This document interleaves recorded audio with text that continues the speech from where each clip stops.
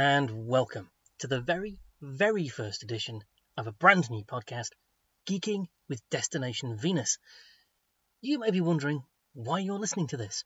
Well, if you are, it's probably because either you follow Destination Venus, Harrogate's independent comic store, on some flavour of social media, or you used to be a listener to the Geeks at the Gates, the precursor podcast to this fine show.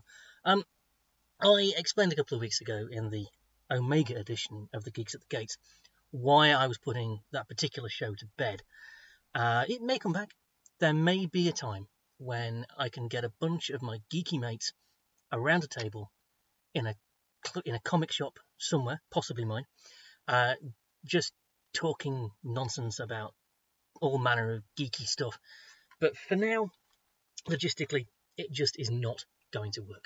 So, here we are, geeking with Destination Venus. And have we got a show for you tonight? Well, clearly we have, because you're listening to it. You may have noticed, if you're a regular Geeks at the Gates listener, you may have noticed that I haven't changed the opening sting. None of the other jingles and stuff will be changing yet. I am in some negotiations about music. So hopefully something original to this show will be happening soon. We've got an interview for you this evening to start things off with. The first half, in fact, of my conversation with the co-creator of Witchblood, Matthew Erman.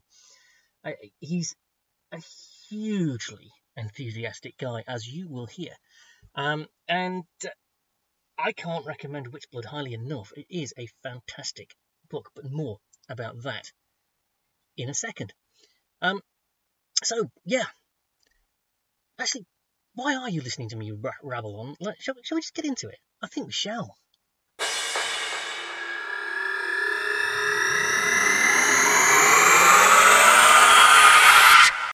Did you figure out your recording situation? Okay, yeah, no, I think we're rolling. So. Oh, great. Wonderful. Actually, as I say, I think we're rolling. What I'll do is I'll just chuck my backup recorder on as well, just to be sure, because I am deeply paranoid. Okay, that should be fine. Okay, so welcome to the podcast. It's really, really nice to have you on. We are rolling. Absolutely. Thank you so much. I very much appreciate it.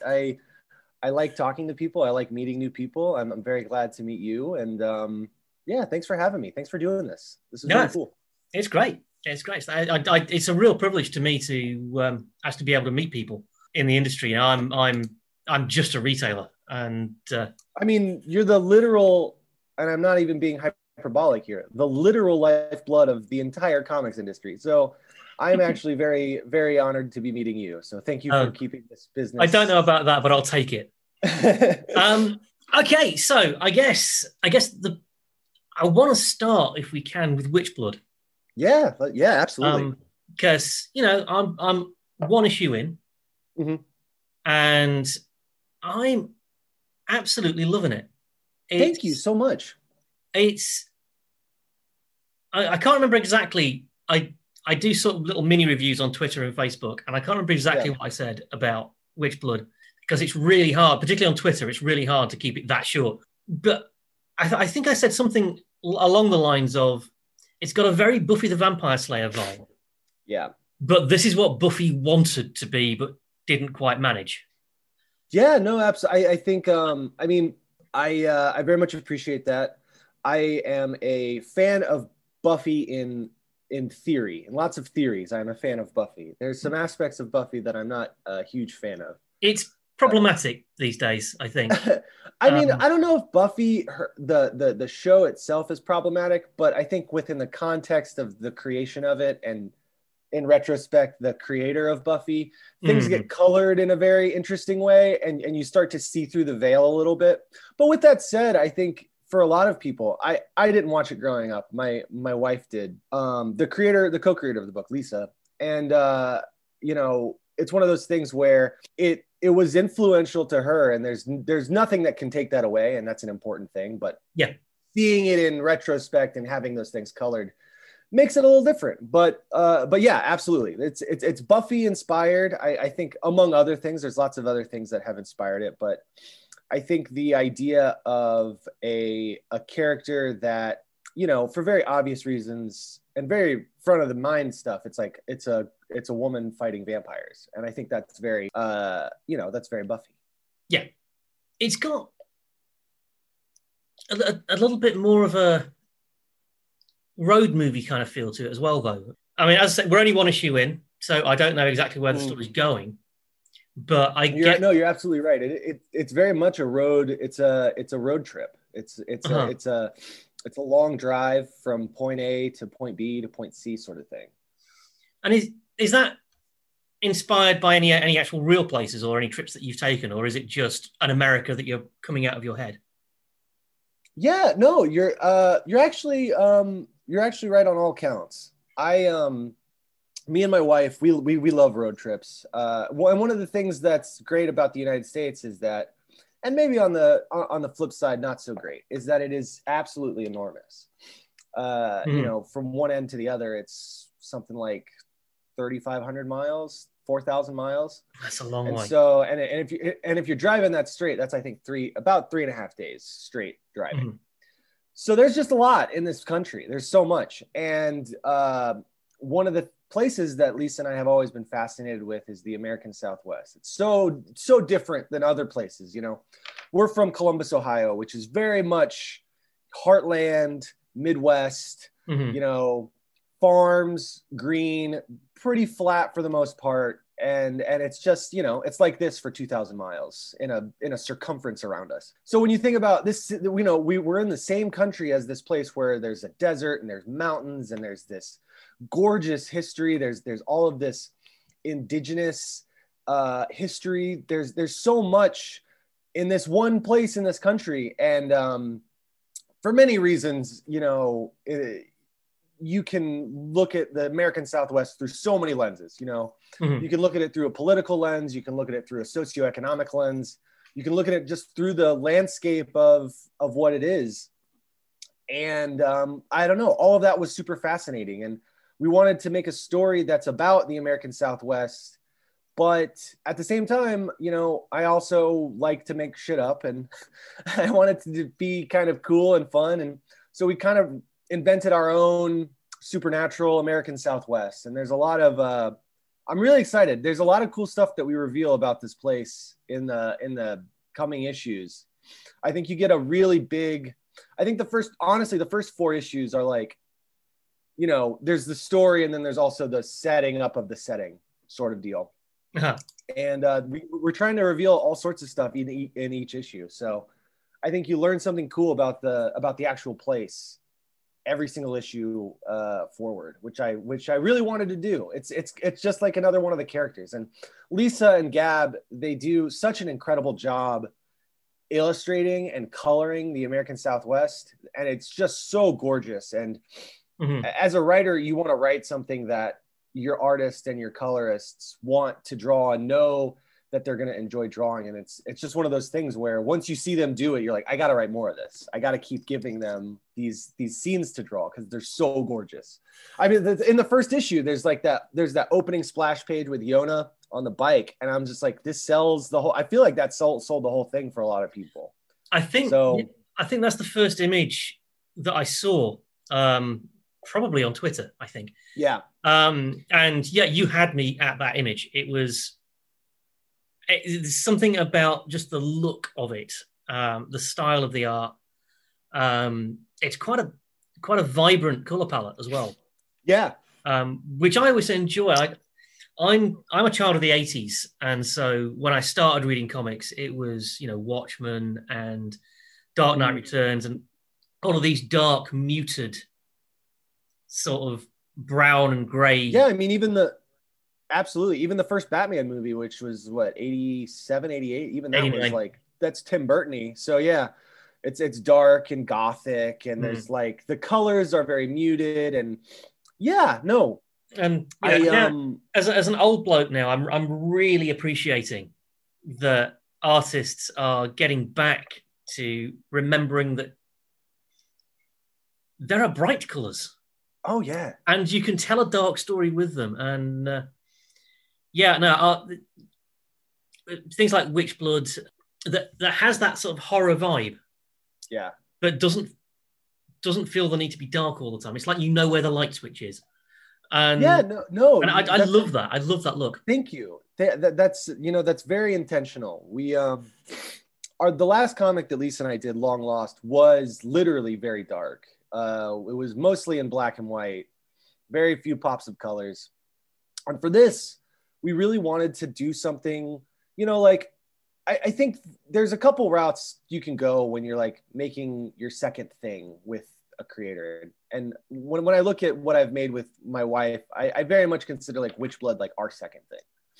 And we've both had work before and after, like kind of in between working together. Mm-hmm. But for us, this is like, oh, we get to do another thing after Long Lost. And that's cool. And one of the things that we really wanted to do was, we didn't want to pigeonhole ourselves into being the creepy, we only make creepy comics, or we only do this sort of style.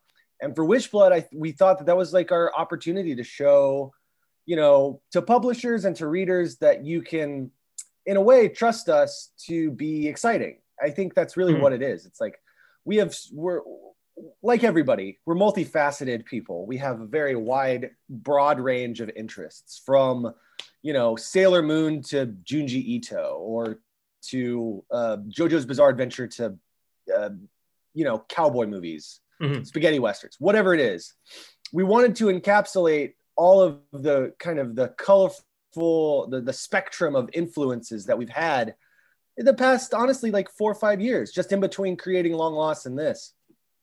And we knew that, if we're going to make something that was fully about the things that have influenced us and the things that we love about stories and storytelling, that it has to be colorful. It has to be really explosively colorful, because that's what, at least to me, that's what the influences feel like to me. It's like, when I think about, there's a wonderful movie, there's a very obvious reference to it in the comic. It's called Near Dark.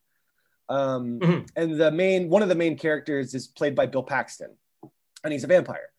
And so we were like, we can't, and also the style of that movie, it shares a lot of things with our comic as well. And that movie came out in the 80s, and we love it. And it's like, we want to wear that inspiration on our sleeve. We wanted to honor the creator, Catherine Bigelow, who created this world before, American Southwest vampires. They're not exactly a biker gang in that movie, but it's not far off. And we just, we love that movie so much. It's a big influence on Witchblood. We didn't want to hide it. And so that's why we named the main vampire Paxton.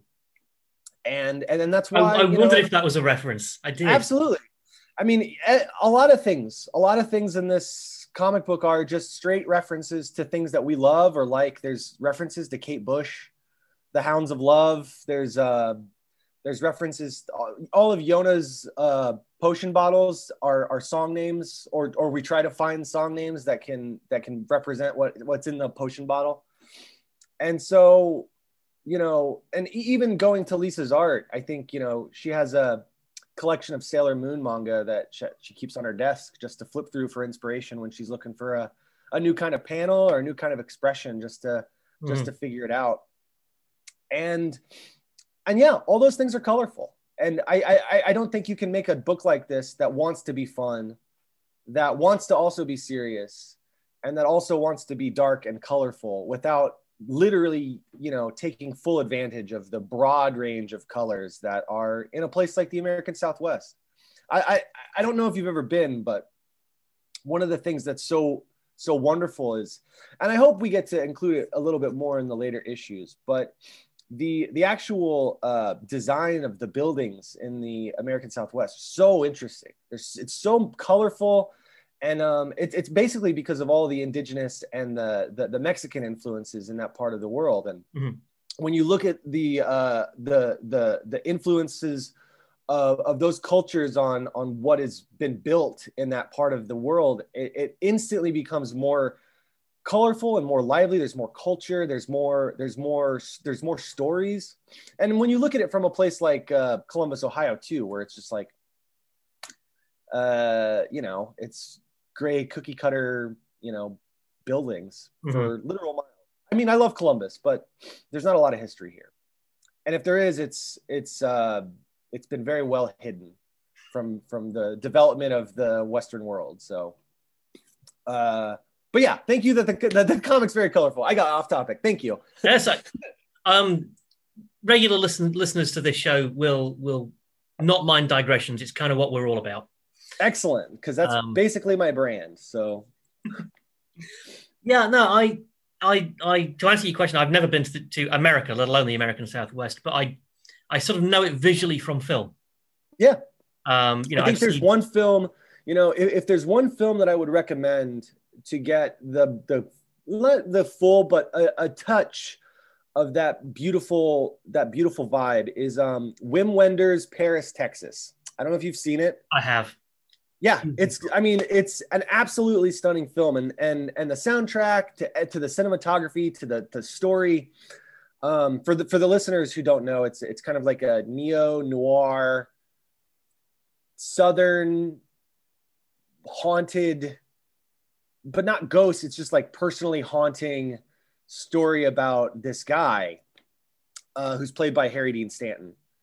And it's a beautiful film. I recommend it to anybody. It floored me the first time I saw it.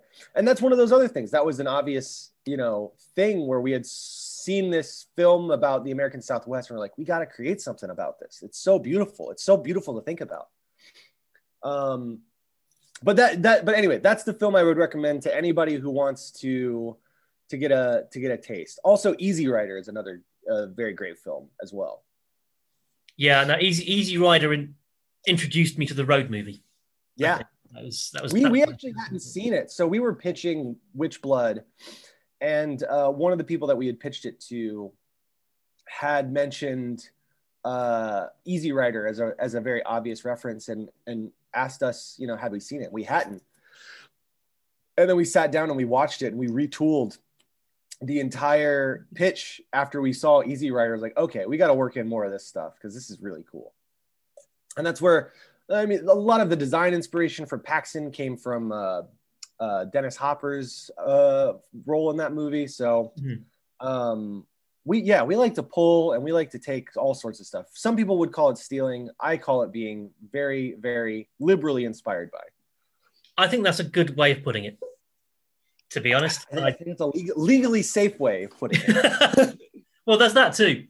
But I think actually, I think it's important to have influences and to acknowledge those influences. I think it's far less like stealing if you're clear.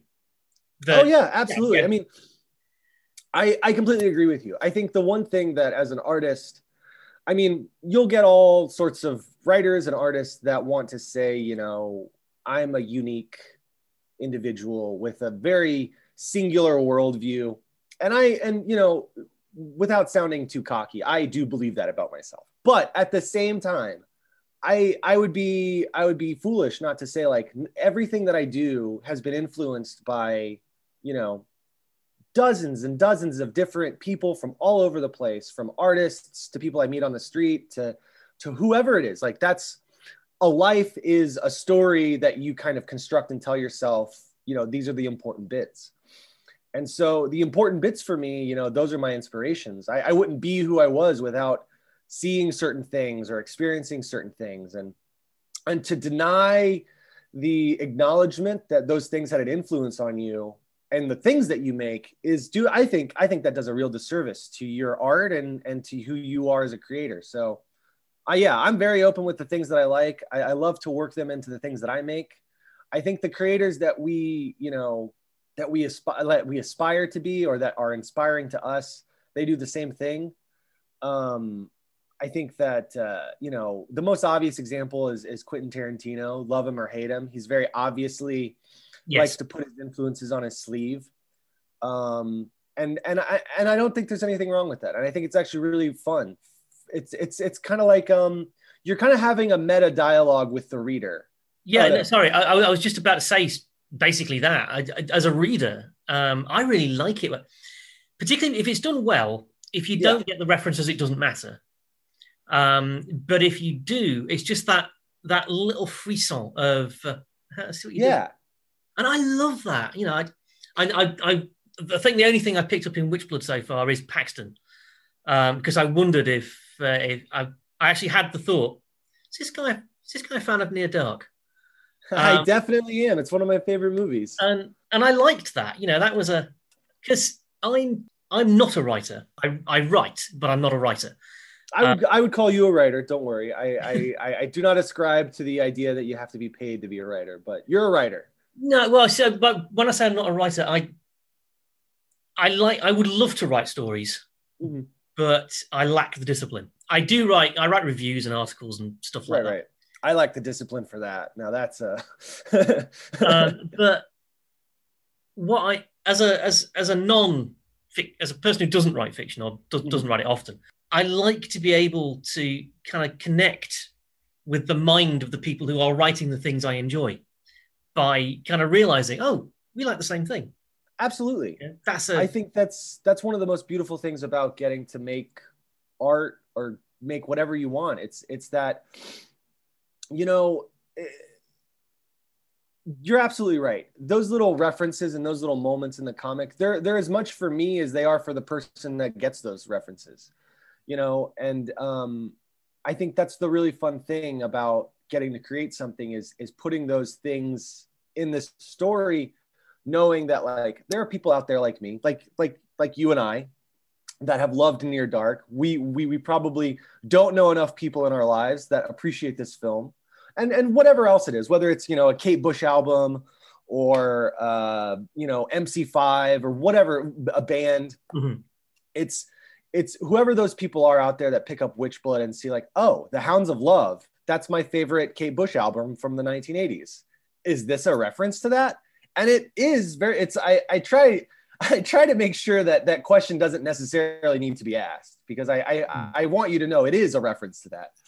And it's fun because what it does is it takes your context of that thing that you like, you know, whether it's an album that you like or Near Dark, and it kind of helps you recontextualize it with this story. Like, oh, Bill Paxton, that's a reference to Near Dark. That movie is also about vampires. This character named after the actor who played a vampire. So there's some connection there, or there's some interesting, like, there's very obvious inspiration. And then it's nice to honestly co-opt that thought. So now, hopefully, it's me being sneaky. When you think of Near Dark, I want you to also now think of Witchblood. That's my ultimate goal, is that I take that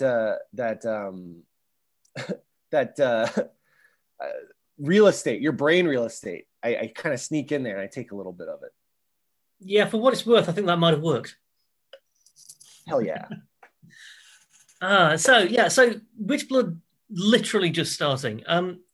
Do you have like a definite end point that you're heading to, or is this something that sales figures allowing in the market that we're in?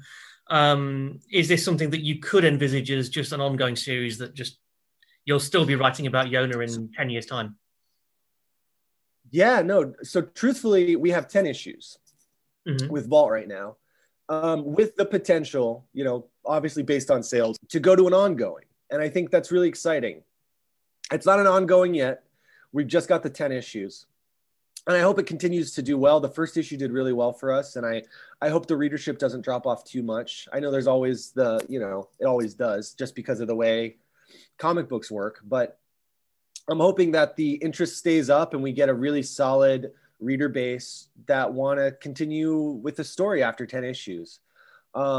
We've got a definite story that we're telling with the 10 issues. We're leaving, obviously, questions open and some things that we want to play with later on if we get to that point. But we're as a storytelling team between Lisa and I, we're very cognizant that, you know, not everything works out the way you want them to. So we want to make sure that with the 10 issues that we have, we tell the most engaging, the best story that we can.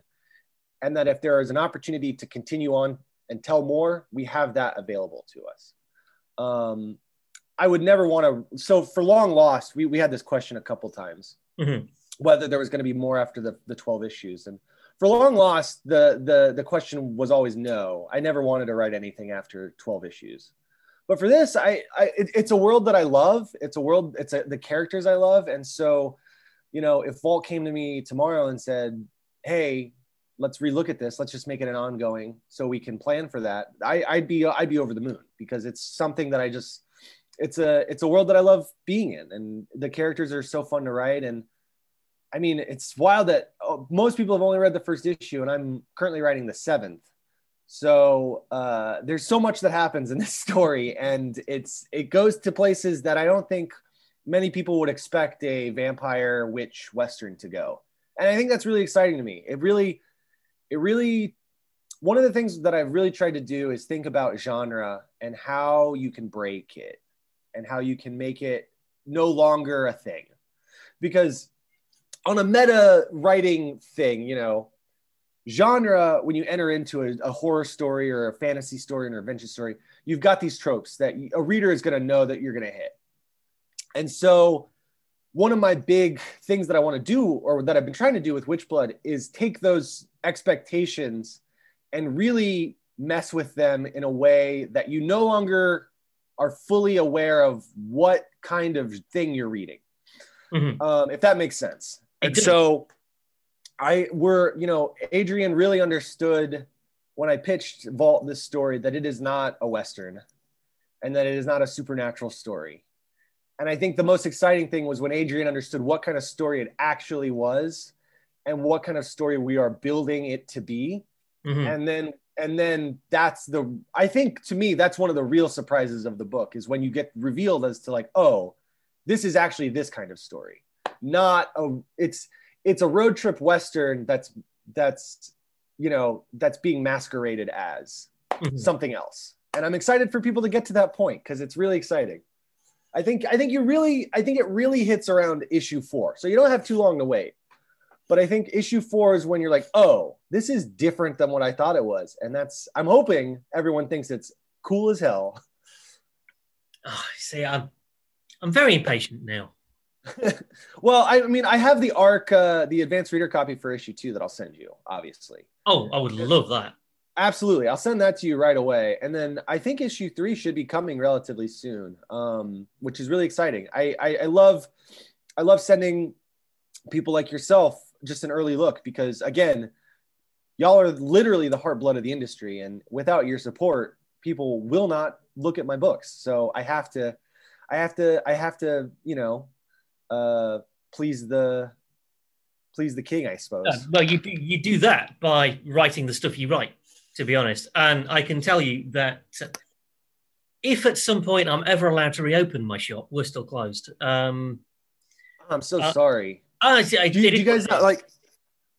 Yeah. But no one's coming into my shop without having Witchblood put in front of them, because there are not. So this is turning into a mutual appreciation society, but I really do. Hey, I'm into it. I really do mean this. That there are not that many titles that I pick up a first issue and I'm immediately okay. Not only am I on board for this as long as it runs, but everybody else needs to be reading this. This is the one that when everybody says, what's new this week? Are there any recommendations? I'm going straight to for pretty much everyone, because there are always books where you go, oh, I know customer X will love this, and customer Y will love that, but there are very few where you go, do you know what? Pretty much everybody's going to love this. Because that's really kind to say. But I think it's because, as you were saying, it's not a particular genre. I really tried hard not to make it. I tried to use as much as I wanted from certain ones, but I really tried to make it so that it, at the end of the day, it doesn't feel like a Western. It doesn't read like a Western. It uses a lot of Western tropes, but it doesn't feel like one. It's a book that, I can put it in, there are fans of Westerns, and I can put this in front of them and they'll see a Western. I can put it in front of fans of horror and they'll see a horror story. I can put it in fans of action teen movies. and they'll see Buffy, and and so on and so on and so on. And from my point of view, I love books like that, partly because I really like them, but also because they make my life easy. I'm glad to hear that. I love things that are not a hard sell. They make me feel like a good salesperson. And as I say, there are not many books that do that. I think. I mean, the most obvious comparison and the one that's most obvious to top of mind is Saga. I was about to say the same thing. Saga is one of those things. I think I read the first 2 trade papers. I haven't finished I haven't gotten to where it is currently. Oh, I read the first 2 trades. I know. It's going to break your heart in 2. Honestly, that's part of the reason why I haven't fully committed. Is because to be fair, that's not. I've got to. Always does. Yeah. So it's like, part of me feels like I'm putting the carts before the horse when I'm like comparing my first issue to Saga, and I know that's a very ridiculous thing to do, but Saga is the one that really comes to mind, where it's just like you can give it to anybody and they'll get it. They'll really appreciate it. And like they'll find something about it that makes them excited to read it. I think Heathen does a very similar thing for the Vault's Heathen. I think Heathen's a good example. That I fell in love with Heathen in spite of myself. It was I have a thing, right? Okay. That I've always hated. It's why I've never got into Red Sonja. Fur bikinis or chainmail bikinis. I mean, love them or hate them. The most ridiculous thing.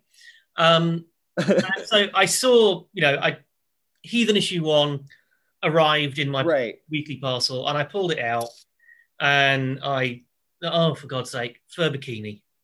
He's wearing a bikini in the great thing about that is that it's not for the male gaze. It's for the exactly.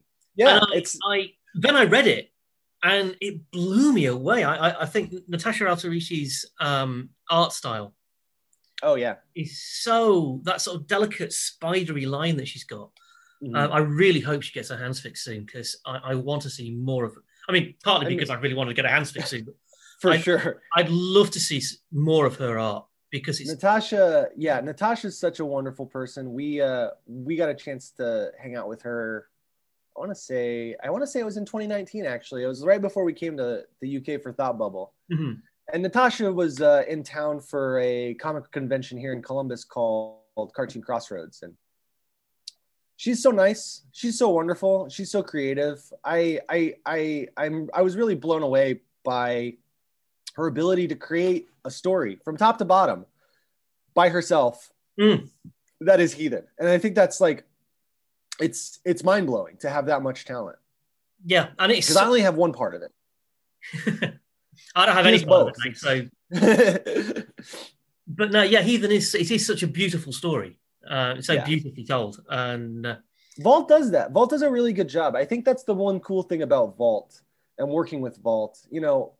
For many reasons, I like them a lot, but they really. I've got a book coming out in 2022 called Bonding with them. It's a graphic novel, and I'm doing it with Emily Pearson. And the thing that they really know how to do is they know when to crank up the genre, and they know when to crank up the literary academia, the smarty pants stuff. And Adrian is, that's all Adrian. Adrian, the editor, he understands the art of telling a story to a really fundamental degree that, you can trust him to tell you whether or not you can break a rule. And that's really fun because, as a writer, you're so often going up against the enormous megalith that is a narrative, and however many ways you can do a story. And when you have someone like Adrian who says, here's the context for this kind of story, you can break it these kinds of ways. Here's things that cannot be touched because it would mess with the foundation of the narrative. And Adrian's that guy. He just understands the pillars of the narrative, and he knows when it's a load-bearing wall, or he knows when you can knock it down. Mm-hmm. And that's so fun. That's really the most fun thing. And He's done that. He's helped us with Witchblood on that. He really helped me with Bonding, writing that. And it just allows for really dynamic, surprising stories. And I think he would agree with that. It's all about surprising the reader in ways they don't expect. Yeah, I would certainly agree. That's something that Vault does extremely well. Yeah. I don't think I've seen a book from Vault yet that I haven't liked. Yeah. I mean, they all deliver something. I mean, whether it's the narrative, whether it's the art, or whether it's the whole package, it's like there's kind of something in it for everyone if you're drawn to the cover. Like, and I think that's the great thing is like they do such a good job with their cover design, and like Tim Daniels is an absolutely incredible designer.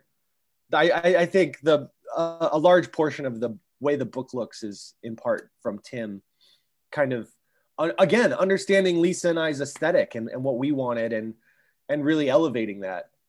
He did the logo, he did all of the interior cover design and stuff, and all of that just helps add to the vibe of the whole book. Yeah, I think I would have to agree. Not least because who the hell am I to disagree? So you mentioned Bonding. Is that the next thing from you?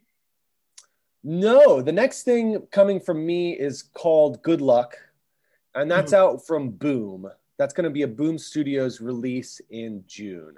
That's when the #1 comes out. And that I'm really excited about that story. I've worked with Boom a couple times in the past. I did a Power Rangers graphic novel for them and a Dark Crystal story. And this is my first original story for Boom. And so, you know, because I have depression and anxiety, it means I put a lot of pressure on myself to make sure this is literally the greatest thing that has ever happened in the world. So a little bit of anxiety there, but I'm really excited about it. It's a sci-fi action adventure story about the 4 unluckiest kids on the planet in a world where luck exists. It's real. You can quantify it. It's like, you know, particles of oxygen. You can see how many you've got. And that's the story. It's about these 4 kids, and they're very unlucky, and the world wants them to suffer. And that's it. And then they go through their adventure, and I'm really excited for people to get into that. But I'm working with Stefano Simeon, who did the Mega Man series for Boom last year. Yeah. Oh, and that's just, his work is absolutely gorgeous. He's an Italian illustrator and cartoonist, and absolutely honored to get to work with him. He's one of the creators on the book, so he's like he's doing the design. He's really like putting his stamp of personality on this, which I absolutely love. That's my favorite part when working on a comic book, is working with an artist who, when they read your script or when they read the idea, immediately have their own vision. They immediately see something that they want to do with it. And that's the best part. It's all because I've inspired them to kind of do something and put their own language, their visual language on it. And then it becomes something completely new. It's like, it's so exciting to read it when I get it back and they're like, oh, this is like nothing I've ever seen before. Or like, this is completely different than what I had ever imagined. And that's literally the most fun working in comics. And Good Luck has been that the entire way through. Every time I get a new page back, it's like, it's so crazy to look at. But that's coming out in June. And then Bonding I've been working on Bonding's been in the pipeline for a bit. I think that has been, so I actually got that with Vault before Witchblood, but because of the production timeline differences and how long it takes to make a comic book versus a graphic novel, Witchblood was the one to come out first. But Bonding, I think, is slated for 2022-ish. And I'm really excited about that one too. I think Emily, you know, people are very familiar with her work. She's absolutely incredible. She did She did The Wilds with Vita. She did The Vein with Elliot Rahal for Oni. She's got a very popular webcomic called, I think, White Tiger. And I was honored that she decided to, and we really kind of did a new style for this book. I think this is the first time she'd worked in like a really cartoony, fun, not necessarily fun. That's putting a lot on her. Work's very fun, but it's a little bit cartoonier than I would say something like The Wilds, and that's really exciting. I don't know. There's a lot of cool stuff happening, and Bonding is one of the weirder ones that's coming up. So for those that aren't, it's a sci-fi romance story about people falling in love in a world that has been taken over by alien slugs that live on your chest. Okay. Yeah, it's a lot. But there's a whole book of it. So, it's at least possible to write a book about that. I am living proof. So that sounds, this is a weird response, but it sounds great. I've gotten that response a lot from people. That literal response was like, wasn't expecting to say this, but that sounds cool as hell. Yeah. I will be keeping an eye out for it. With Vault's marketing machine, I'm sure everyone will know when it is ready to be bought. One of the other things I like about Vault is they're very good at publicity. Yeah. In a not particularly in your face kind of way. They just let you know that this stuff's coming and that it's going to be. I'm really grateful. They've really pulled out all the stops for Witchblood 2. Well, they're doing some giveaways and they're doing some cool stuff on social media, but just the retailer response has been really great. And I think the thing that I like is stuff like this, where I get to, put a face to a place and, know that next time I come into Harrogate, I've got you to look forward to. I shoot the shit with you and say hi. And, I think this is honestly the best part about being a writer or an illustrator in the industry is just getting to meet new people and share your stories and kind of be a part of the lifeblood of the industry. It's changing a lot in so many ways. It's part of it's very scary, part of it's very exciting, but I like being on the ride. So it's a privilege.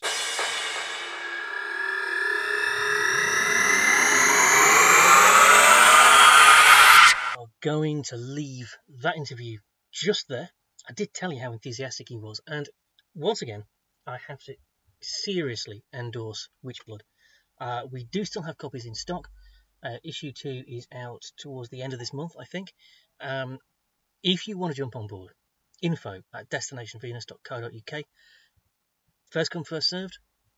If we've sold out before you get to us, we'll try and get some more copies in, but it pays to be quick. Okay, now, as I said in the final edition of the Geeks at the Gates, we're going to have some little features, some little segments. I'm always going to try and have an interview of some kind so that you don't just have to listen to me. But one of the things that I don't think we did enough with the Geeks at the Gates was talk about comics. So that's what we're going to do now. I haven't done a jingle for it yet. I'm probably going to make one up over the next week or so. But we're going to have a section every week where we focus on one or possibly two titles that are coming out in the week of broadcast. So here are this week's Comics of the Week.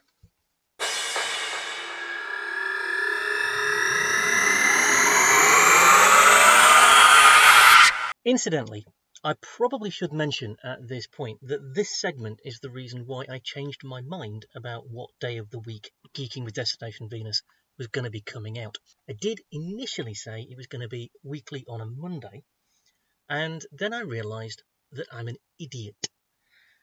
If I make it a Wednesday, I can make my Comics of the Week comics that are actually out on the day the podcast drops, which sort of makes more sense. I get them on a Tuesday, which means I can read them on a Tuesday evening, and I can then tell you about them in the podcast on the Wednesday. I don't know why that didn't occur to me in the first place, but it didn't.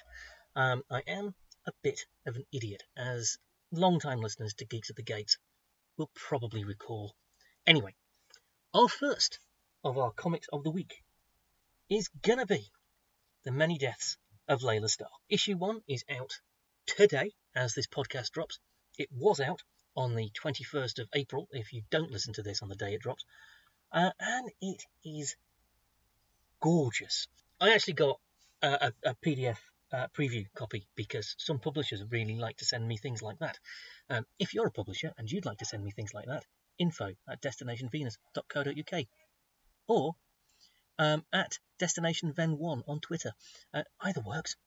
This is beautifully drawn, sumptuously coloured series. I guess if you were fans of The Dreaming or The Wicked and Divine, this might be your sort of thing, although I think it's less arch than The Wicked and the Divine, and less gamey is the best way I can put it, than The Dreaming. It's from the mind of the outrageously talented Ram V, who you may remember for his work on These Savage Shores, which is perhaps the best vampire comic I've ever read, and I've read lots of them. The art is provided by, and my apologies, I'm going to pronounce this incorrectly, I've only ever seen it written down. I'm going to go with Felipe Andrade, and what they call colour assists, I'm not quite sure what that means, and again, my apologies for my pronunciation, only ever seen it written down, Ines Amaro. I'm going to go with that. I'm so British with my pronunciations and stuff. I'm so sorry. But what it is, we join the action, and this isn't a spoiler because it's actually in the description in previews. We join the action just as mankind is on the brink of discovering immortality. Because of that, the Avatar of Death finds that she is out of a job, and she's rather unceremoniously cast down to Earth to live out what remains of her now finite life amongst the mortals in the mortal realm. And to do this, she occupies the body of a sort of Mumbai socialite called Layla Starr. And so the adventure begins. It's a weird kind of supernatural, I almost want to say soapy, because there's the way the gods interact with each other. It is kind of, does have that kind of soap opera kitchen sink vibe to it. It's magical realism, but I would put the emphasis on realism. I really would. I found myself relating to the characters and kind of understanding where they're coming from a little bit. It's, as all Ram V's writing is, it's a very plausible script. Extraordinary things happen, yes, but you can believe the way people react to them, which is something I've always liked in fantasy and magical realism. And it's a world that I don't quite recognise because I've never been to Mumbai, but it's still a recognisable place. I sort of get I don't know how well Ram V, who is of Indian heritage, I think, I don't know how well he knows Mumbai, or how well the artist knows Mumbai, but I get the sense that if I did know Mumbai, I would recognise it from this comic. It feels real. And so it's interesting to see a non-Western mythology being used to tell a story like this. You know, we've seen with The Dreaming, for instance, we've seen a sort of Greco-Roman, Judeo-Christian kind of theologies and mythologies being repurposed in the realm of the Sandman and stuff like that. We've had a female avatar of death before, as in Death of the Endless, but this is different from that. This is looking at the world through a different cultural lens, and I honestly think we need more of that, because it's fascinating to see the world through such different eyes than the ones I normally get to look through. So, all things considered, it's an absolute banger of a book. Honestly, they have all knocked it out of the park. I think I'm going to give, and this is unusual for me, I think I'm going to give a special, extra loud shout out to the art from Felipe Andrade, whose work I'm not that familiar with. They've done some work on Captain Marvel, I think, before, but it's an extraordinary style. It's not even attempting photorealism. It's quite an angular style. It just adds just another touch of unreality to the whole thing. And when you throw in the colours, it's just an extraordinary palette. It's not bright in the way that, say, Witchblood is, but it's also not muted. And my limited abilities to describe art is now pretty much pushing at its very envelope. It's just a beautiful thing to behold. It looks amazing, and I can't recommend it highly enough. So that is The Many Deaths of Layla Starr, issue 1, out 21st of April, which is today, if you're listening when the podcast drops. And yeah, you want to begin it? No, I was sort of trying to just have one comic of the week on the podcast every week. What can I tell you? I can't help myself, because there's another comic that I've been waiting for some time now, which also drops today, 21st of April, and I've got to talk about it. It's called Home, and it's a remarkable concept, drawing on, it's sort of a superhero book, but it draws on one of the most fundamental tropes in the whole of superhero mythology, and that's the superhero as refugee. The very first real superhero, Superman, was a refugee. I think people forget that a lot. And of course, the thing about refugees is that they've always been political. They downplay that in Superman. Siegel and Schuster didn't make a big deal out of that. But obviously the Jewish background of the creators, working as they were in the late 1930s, it must have occurred to them. And Home is a story that I think takes the politicization of the refugee head on. We've got a young boy crossing the Mexico-US border with his mother. They are separated. The previous blurb is a little bit more emotive than that. The previous blurb says that they are snatched away from each other, torn away, I think is the word they actually use. And the trauma of that event begins to change something in him. It's the onset of superhuman abilities.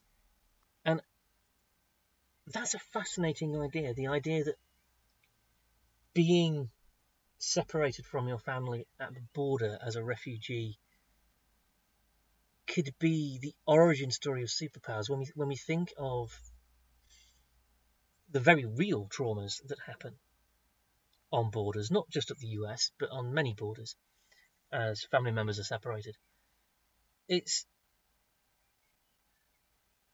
a brave idea. It's a brave concept. It could go wrong in so many ways. It's by Julio Anta and Anna Weisczyk.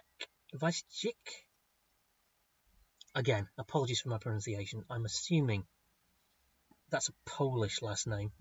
So I think it would be Weisczyk, but I'm happy to stand corrected. It's a 5-issue series, and it looks at the real-world implications of an asylum seeker with superpowers. Because just what would you do?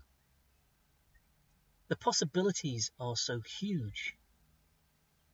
I'm fascinated to see where the story goes. I really, really am.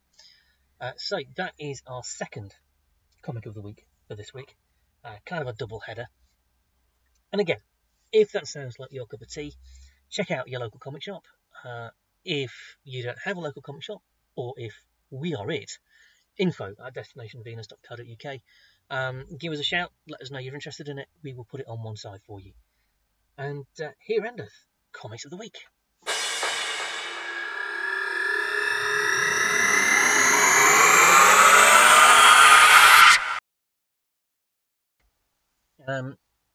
Okay, so we've got one more segment and two more things to get through before the end of the show.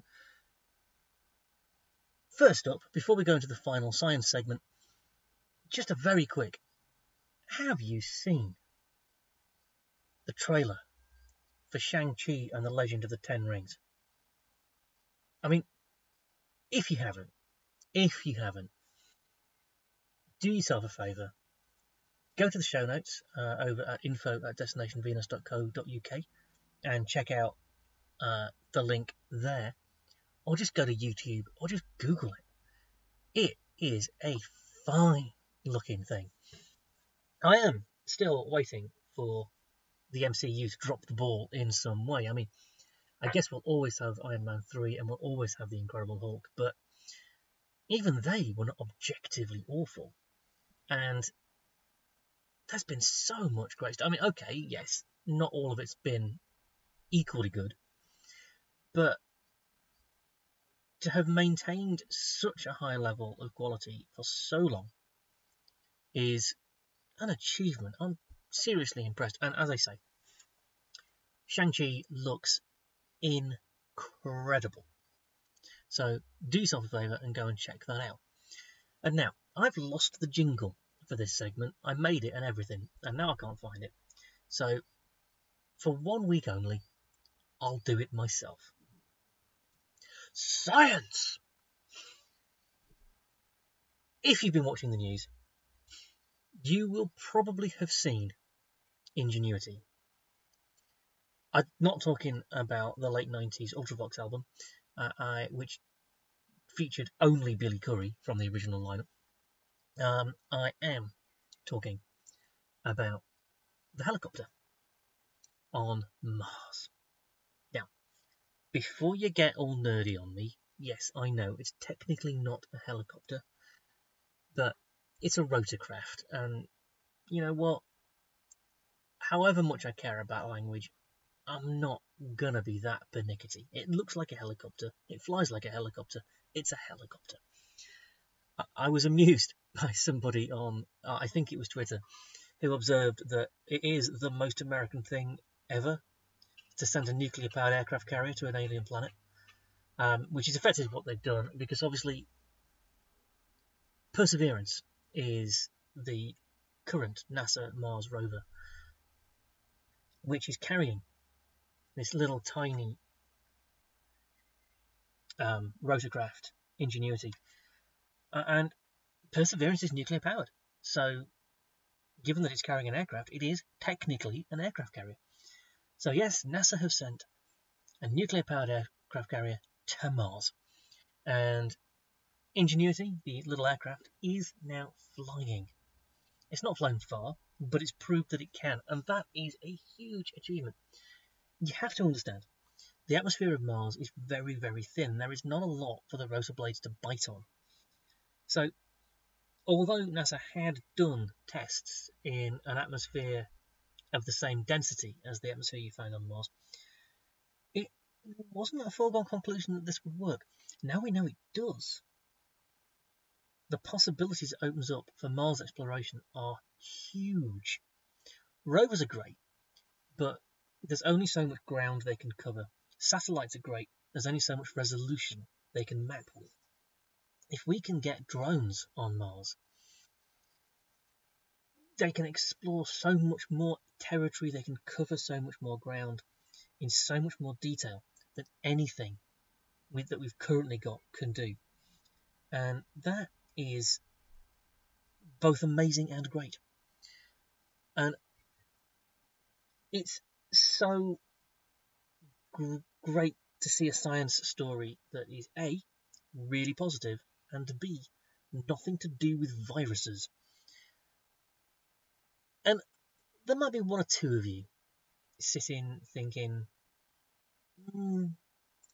But really, we're spending all of that money, and there's so many things we need to tackle here on Earth, and I hear you. But the exploration of the solar system is so tremendously important on a couple of levels. One, as a species, that's who we are.